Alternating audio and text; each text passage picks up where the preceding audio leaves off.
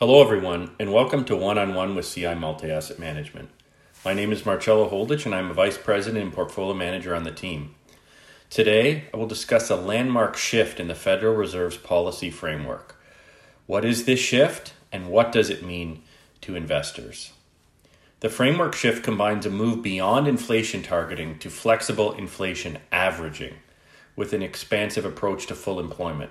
On inflation targeting, previously the goal was simply to guide inflation back to the 2% target. The Federal Reserve has now moved to an average inflation targeting. So for example, having undershot its inflation target for the past several years, the Fed would now be willing to tolerate inflation above 2% to make up for the prior shortfalls. So one question is, why now? Well, one reason is simply that the old approach of inflation targeting was no longer maintaining inflation at target or achieving maximum employment in an era where interest rates are at or near their zero lower bound. Another reason is that inflation expectations, so what the market's expecting inflation to be, were becoming unanchored on the downside. The Fed has undershot its inflation target for most of the past decade, and markets were expecting the same to continue. The Fed wants to avoid a vicious circle whereby inflation expectations sink lower and then actual inflation follows suit, and the central bank just simply is unable to deliver on its mandate. So what does this mean for interest rates?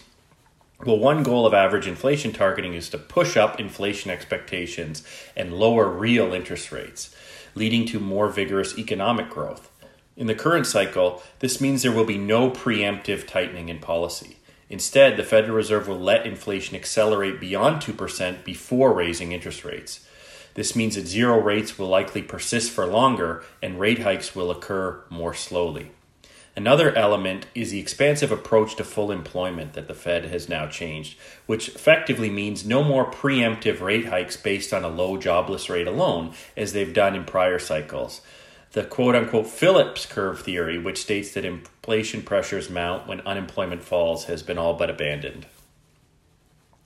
The new policy framework will likely act as an anchor on nominal bond yields, meaning interest rates are going to stay low, and keep real rates, which is interest rates minus inflation. So if you have a bond that yields 1% and inflation expectations are 2%, then the real yield on that is effectively -1. So we think you'll see negative real rates for the foreseeable future.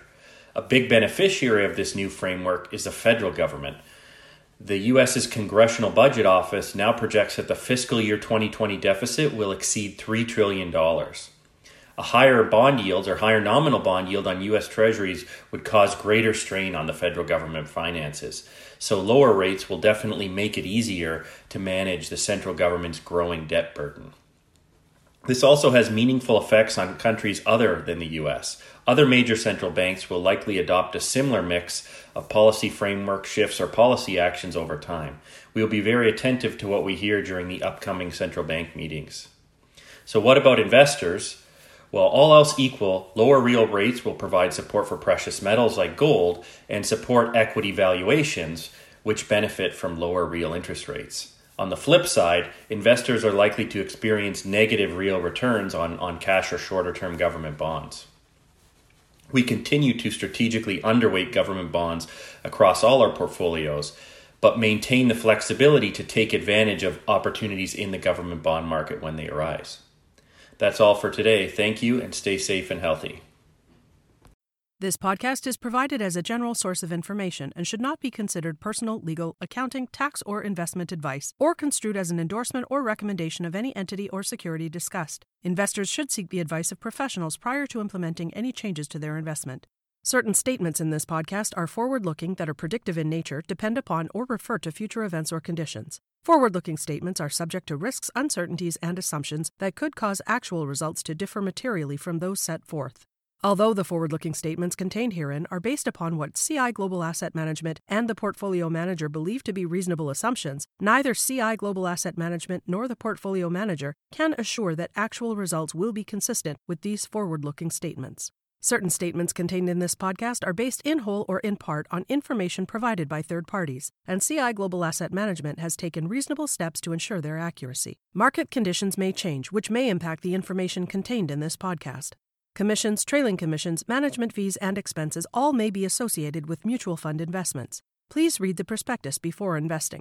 The indicated rates of return are the historical annual compounded total returns net of fees and expenses payable by the fund, including changes in security value and reinvestment of all dividends or distributions, and do not take into account sales, redemption, distribution, or optional charges or income taxes payable by any security holder that would have reduced returns. Mutual funds are not guaranteed, their values change frequently, and past performance may not be repeated.